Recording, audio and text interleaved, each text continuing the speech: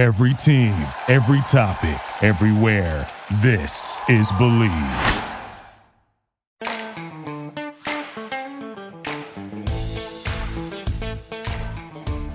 Hello again.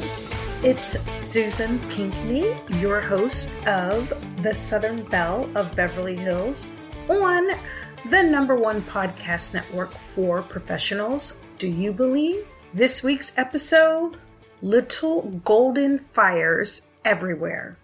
When I thought about working on Little Fires Everywhere, the Hulu limited series that produced so many Emmy nominations, the one thing that stands out the most is the last day of shooting. I originally came on when they just needed 2 stand-ins for the Mia Warren character, which was played by Kerry Washington and Tiffany Boone. There was another day that they brought me on to simply be the stand-in while the Hulu photographers set up the photo shoot for Kerry Washington and Reese Witherspoon. That was like the official photos for all of the press and all of the images that you see promoting the show. So they had me and another stand-in come in to have them set up lighting and to do sample shots and all those good things so that when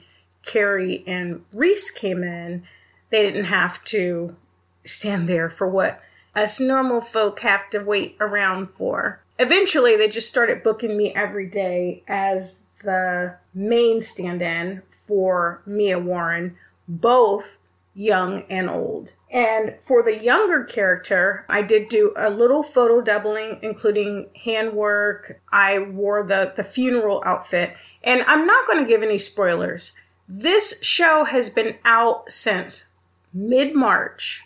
And based on online reviews and everybody talking about it, most people have seen it who are probably going to see it, but I'm still not going to give spoilers because for the few people who may need to hear a little bit of the backstory before they say, wait a minute, I might like that, I'm not going to ruin it for you. And let me jump out for one moment just to give you a little bit of backstory. It's based on a novel, which is why it's a limited series.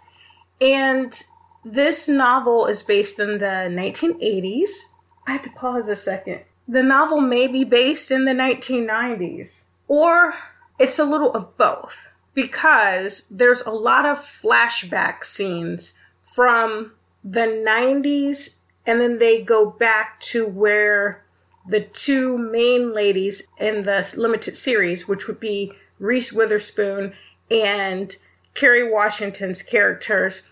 So they go back and they share how they became the women that they are currently. So, as you can imagine, the soundtrack for the show is ridiculous because it has music that makes you feel 80s and 90s-ish. And when I first heard of it, obviously it doesn't take you very long once you see the trailer or once you know what book the show is based on, you quickly dispel what everyone would think would be the obvious. Like you say, oh, 2 nice actors. Oh, everyone loves Reese. Everyone loves Kerry. So this must be one of those really good, kind of cutesy, feel-good shows where everybody has a happy ending and it's just a lovely story. If you think that, you're wrong on so many levels. The 2 characters do not get along in the story. They're both very different. Kerry Washington's character is a single mother who's very mysterious, curt with everyone. She has her own moral compass of what's right and wrong. And the most important thing to her in the world is her daughter. But her parenting style may be unusual for a lot of people when you're watching it. And then there's the Elena character, which is played by Reese Witherspoon, and she's married suburban mom who has a family that is picture perfect, shall we say, from the outside. And her daughter is even dating the star athlete of their school. and the star athlete happens to be Black. So you say, okay, well, Elena must be open to all kinds of people and all kinds of cultures because she's allowing her teenage daughter to date a Black kid. You very quickly learn in the first episode that that statement may not be true either. But there's so many things that make Elena's character, who has some very obvious character flaws that are magnified throughout the show, and you kind of learn and understand where these character flaws originated based on the flashbacks that they slowly reveal throughout this 8-episode series. I hope I sold it because it is really good. It's not predictable. I feel like, yeah, there may be some small moments where you can maybe guess ahead after all of the clues have been revealed to you. I didn't feel like it was predictable at all. And this is from like being there, learning what was happening and piecing it all together as they're shooting. And even when I watched it for the first time on Hulu, when it was released, it felt fresh. You just have to see it on your own. Well, I'm going to go back to my favorite day on set for Little Fires Everywhere. My favorite day was the last day because something that rarely ever happens, I experienced. The day started with a 7 a.m. call time, with me having to be in the heart of Hollywood at a studio called The Lot. On The Lot is Oprah's Los Angeles own offices. Holla, Oprah! There was something pretty special about going to that location. I don't know why, but I enjoyed pulling up every day and parking and seeing the own sign and then walking and having the security people recognize you because you've been going there. I wasn't there long enough to have my own badge, although a lot of the stand-ins did have their own credentials, badges. All they had to do was swipe. I had to show my driver's license because I missed that first week. So this morning, I had to be there by 7 so that we could hop on a van and get some pickup shots that needed to happen on this day. So the last day of shooting was pretty much comprised of nothing but pickup shots. It's the last day you have your crew. It's the last day you have your cameras. The last day you have your actors. It's the last day you have your locations. Everything needs to be shot out on the last day. Period. No exceptions. You have to finish shooting. So we drove to a grocery store somewhere in the valley, and this grocery store looked like it was frozen in time. It was the perfect 1980s, 90s grocery store in Ohio that you could imagine, and it really exists. They, of course, had to add some set dressing and do a little zhuzhing here and there, but it was exactly what they needed.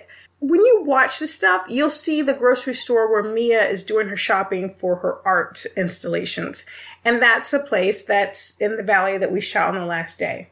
And speaking of locations, I need to point out every single scene was shot somewhere in Los Angeles or in the vicinity of Los Angeles County. And it was perfect. And what was interesting too, the house that was the Richardson house was in Hancock Park, which is near the mayor's residence. And when you see that house covered in snow, they actually used a snow machine, like the kind of snow machines that you have at ski resorts that make real snow. It's basically ice that's being shaved so finely and then misted through the air so that it falls like snow. They used an actual snow machine and made that snow. None of it was CGI.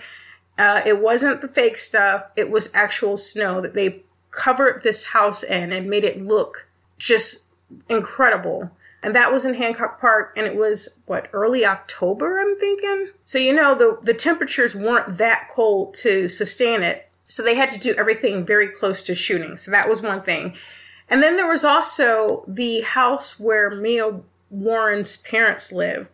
And it looked perfectly like a house you would see on the East Coast. And it was in Baldwin Hills. Baldwin Hills, people call it the Black Beverly Hills. And for the snow scene there, they use very fine paper. It looked and kind of laid like snow, but it was a very fine paper. And I still to this day don't know how they got all that paper up. No clue. But the first time they had a huge snow event with the whole neighborhood being covered in snow, it was paper. And then the second time they had a huge snow event with multiple houses being covered with snow, it was an actual snow machine. But anyway, going back to that last day, I arrived at the lot, got on the van to go to this grocery store in the valley where Mia was going to be doing her grocery shopping for her art installation. But I was talking to someone on the van and we looked at the sides. I saw the Mia scene and then I didn't see anything else. But I knew that she had scenes on the stage.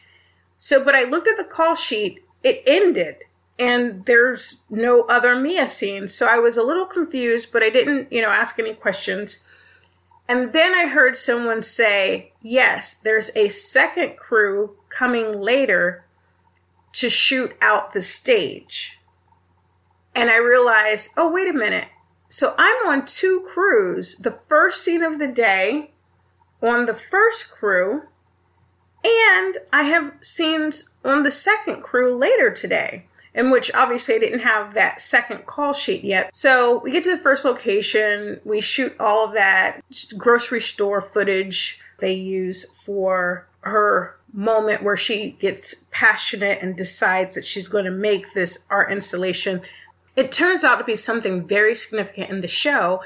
And just as an aside, after Mia comes back from the grocery store, and she mixes her supplies in the bathroom in a 5-gallon bucket. On the call sheet, they had that as two separate scenes, her coming down the hallway and her mixing it in the bathroom. And I was sitting with, actually the stand-in that I enjoyed working with the most.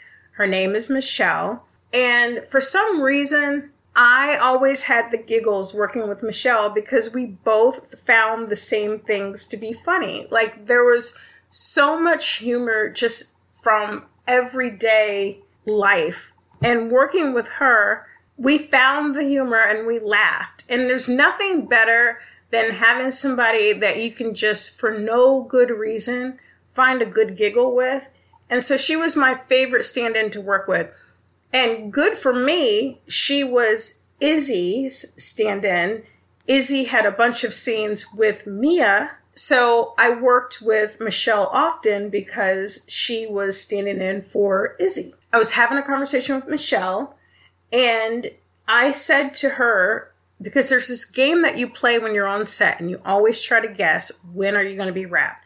It doesn't matter if you have anything to do after work or not. It doesn't matter if you are in the best environment in the whole entire universe. There's just this subconscious game that everyone plays to try to guess when they're going to be wrapped. And so as I was talking to Michelle and I looked at the scenes that I had to shoot, and I said, oh, they'll probably shoot this together as a combo. And she said, oh. And right as I said it, I looked up, I saw Kerry Washington. I felt a little funny because I'm a stand-in on that show. I'm not a production manager on that show. I'm not, an executive on that show. I was a stand-in on that show. And for the stand-in to sit and to look at the sides and to just guess, oh, this is probably going to be shot as a combo. My reasoning for saying it was probably going to be shot as a combo is because I was familiar with how short the distance was from the hallway to the bathroom. I was familiar with the fact that there was a Steadicam operator on the show. And it just seemed logical to set it up and shoot it all as one shot. I was saying it in a conversation, a personal conversation to Michelle. Just so happens, one of the executive producers, Miss Kerry Washington, was walking by and heard me say it and clocked me saying it. And I was like, okay, so let me just be quiet and roll back my conversation a little bit. So after our lunch break was over and they called everybody in to block the next scene and to talk about how it was going to be lit, where the cameras were going to be, all that good stuff, Kerry said, let's shoot this as a combo. You could hear the grumblings in the room. The DP and the gaffer grumbled out loud to the executive producer, who happens to be very petite, 5'3" black woman. And they basically told her, no, we're not going to shoot it as a combo. They said it doesn't make sense to shoot it as a combo. We're not planning to shoot it as a combo. We're not going to do it. And she paused and she smiled and she looked at them and she said, we're shooting it as a combo. Okay, thanks. And walked out. They totally didn't appreciate it. This was after she said, let's rehearse the scene. We'll rehearse it all together. Instead of rehearsing it, twice, we'll rehearse it all together. She demanded on her production that they shoot it as a combo. She leaves the room. And I'm not going to say who in particular, but they were not kind. They were not kind. And they were not quiet about her saying how she wanted that to be shot. They gave their opinions, and they basically had a lot of toxic masculinity, male energy, didn't appreciate her saying that that's how she wanted it shot. But they did it because they had to. They had no choice. And the whole time they kept saying, this isn't going to work. This doesn't make sense. Why are we doing it that way? And then every 2 minutes you'd hear, because Kerry said she wanted it that way. Because Kerry said she wanted it that way. Eventually, after everything was lit, and she walked through to rehearse it one time, and it was flawless. They shot the scene. It was very quick, very easy, very beautiful, very professional, and it knocked out 2 scenes very quickly with one movement because they used a Steadicam and they lit it all at once. After they were able to shoot it so quickly and so flawlessly and move on to the next scenes, every single person who grumbled, every single person who complained, every single person who said the word Kerry as if it was a bad word, Kerry said it, they all told her, oh my gosh, that was awesome. Oh, that was a great idea. I'm glad we did it that way. They all came back and ate crow, and there was an unspoken look at me afterwards.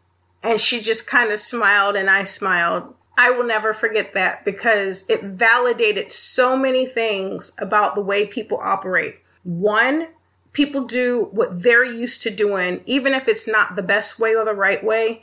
If that's what they want to do, that's how they think something should be done, that's the way they're going to proceed. Furthering your education or being open to new ideas is never a bad thing. Things are now changing, as with the female producers and the female energy that was on Little Fires Everywhere. Of course, because this is Hollywood and because people who are established, who are really good and talented at the work that they do, you're going to hire the best people. And sometimes the best people who know that they are the best are not open to people telling them what to do, or aren't open to trying new things, or aren't open to doing things differently than the last way they did something successfully. But moving on from the grocery store scene on that very last day, we got back on the van, and I said, with everyone in earshot, including Miss Shelton, I think I'm going to get Golden Time today. And everyone laughed. Well, Golden Time is like the elusive unicorn. everyone knows someone who's had a story about a time that someone that they knew got golden time, but nobody actually really ever gets it. So what makes golden time so special is that it is called golden time because it is a 16-hour rule violation. And the penalty for violating the rule to have a background actor on set for 16 hours, and that includes lunchtime, they cannot deduct the lunchtime, is for every hour or any part thereof, they get their full day's rate. So, with the overtime schedule that already exists for SAG actors, which is a very good overtime schedule, from your first hour to your 8th hour, it doesn't matter if you're there a half hour, it doesn't matter if you're there for 8 hours, you get the same rate. After 8 hours, you get time and a half. After 10 hours, you get double time, and so on. It is a lucrative overtime schedule anyway, but when you reach 16 hours, that's when it's really lucrative.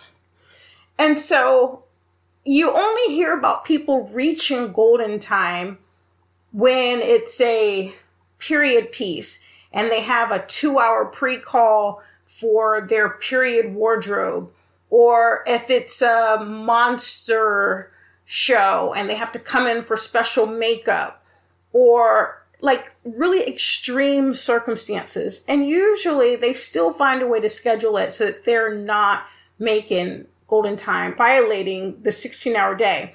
And yes, it is a violation because obviously that would be an abuse to have someone on set that long, that length of time every single day. So that's why they're trying to prevent it from happening. But for the background actor, it's like heaven. So that day, I had a 7 a.m. call, went back to the studio. Most of the people I worked with were wrapped, sent home, and I was there waiting for the second set of shooting on that last day. The scene that I was going to be shooting with Mia included me not only having the scene lit, because if the scene only were going to be lit, then after it was lit and ready to go, or the final turnaround of that scene was lit and ready to go, then I could be wrapped. But the scene included me also doing off-camera dialogue with Mia. So not only was I there having the scene lit with her, but I was doing the off-camera dialogue because she was on a phone call. So I had to be there until that scene was completely wrapped. That scene was the very last scene of Little Fires Everywhere, the very last scene of the last day. So every scene that they shot that day, all the little pickup scenes, I kept looking at my phone and counting the hours, how many hours left before I reached golden time. So anyway, after we arrived back at the studio and everyone else is gone, in between the two sets of crews working to shoot this last day of shooting, I am just waiting. Like, what do I do? There was a mall with a Target right next to the studio, but for some reason, once I was already on the lot, I didn't want to exit the lot. Although, obviously, it's not that big of a deal just to check back in. Kind of like when you go to the airport, like once you go through security, you don't want to have to go back through security. Again, it's not that big of a deal, but you just don't want to do it. So I didn't really want to leave the lot. So while I was waiting, I decided to, of course, take a little lap. So during my little lap around the studio, I discovered a little cafe that felt very chic and modern, and it felt more like a place that you'd find in West Hollywood or Beverly Hills, which I guess technically makes sense. But it was this little chic place that had several different types of food, had a little coffee counter, had a little juice bar. It's just a fun little spot, and definitely not a traditional place that you would see on a Hollywood lot, not like a commissary. But I hung out there for a little bit. Then I went back to the stage. I watched Bravo online for hours. I watched a bunch of Kardashian episodes. And finally,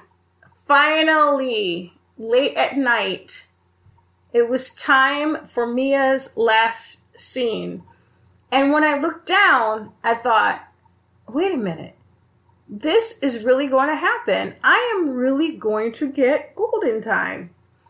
And sure enough, that night, on the set of Little Fires Everywhere, last night of shooting, I had more to celebrate than just having the successful run, being able to work multiple days with a wonderful production team, and having the experience of seeing Carrie coach the young girl who played Izzy, Megan Stott, and give her really good advice. And there was one scene where Megan needed to be upset, and she wasn't capturing the essence of how upset she needed to be. And so right before they called action, Carrie began to say, "This is your fault. You did this." And Megan ran with that. And you saw her performance transform, literally transform night and day from what she was doing before to what she needed to do in this particular scene. It was incredible to witness all of the strong women and the strong performances. And there were some really great male performances too. Joshua Jackson, who, after I got over in my head of wanting to sing the theme to Dawson's Creek every time I saw him, Joshua Jackson was just perfect in everything that he did on set. It was never too much, never too little. It was just right every time he was on camera. It was nice to see Jesse Williams, who, of course, I'd been watching since Grey's Anatomy, and to see Jesse Williams in the role that he was in and to see him play that. You know, there were so many wonderful male performances. Oba Babatunde, I know I butchered his name, but he played the dad on Half and Half. And he was just a really wonderful, nice guy, like in person, on set, to everyone, every single crew member.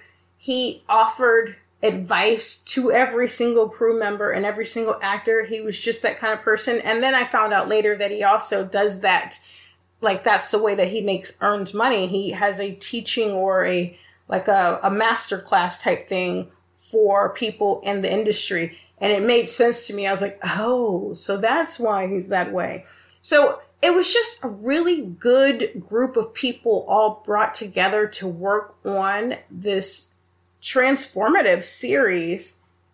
And it translated to what you see on screen. So not only was I celebrating all of the wonderful experiences that I had from working on that transformative show, I was also celebrating making my rent payment with 1 day's worth of work. That was incredible. And that is one of the many reasons that I will always remember my time on Little Fires Everywhere. So hey guys, if you enjoyed this show, you know what to do. Rate and subscribe on iTunes. You can also find us at Believe.com and at Believe Podcast. You can find me, SUZQ90210, Susie Q90210, on Instagram and Twitter. Talk to you soon.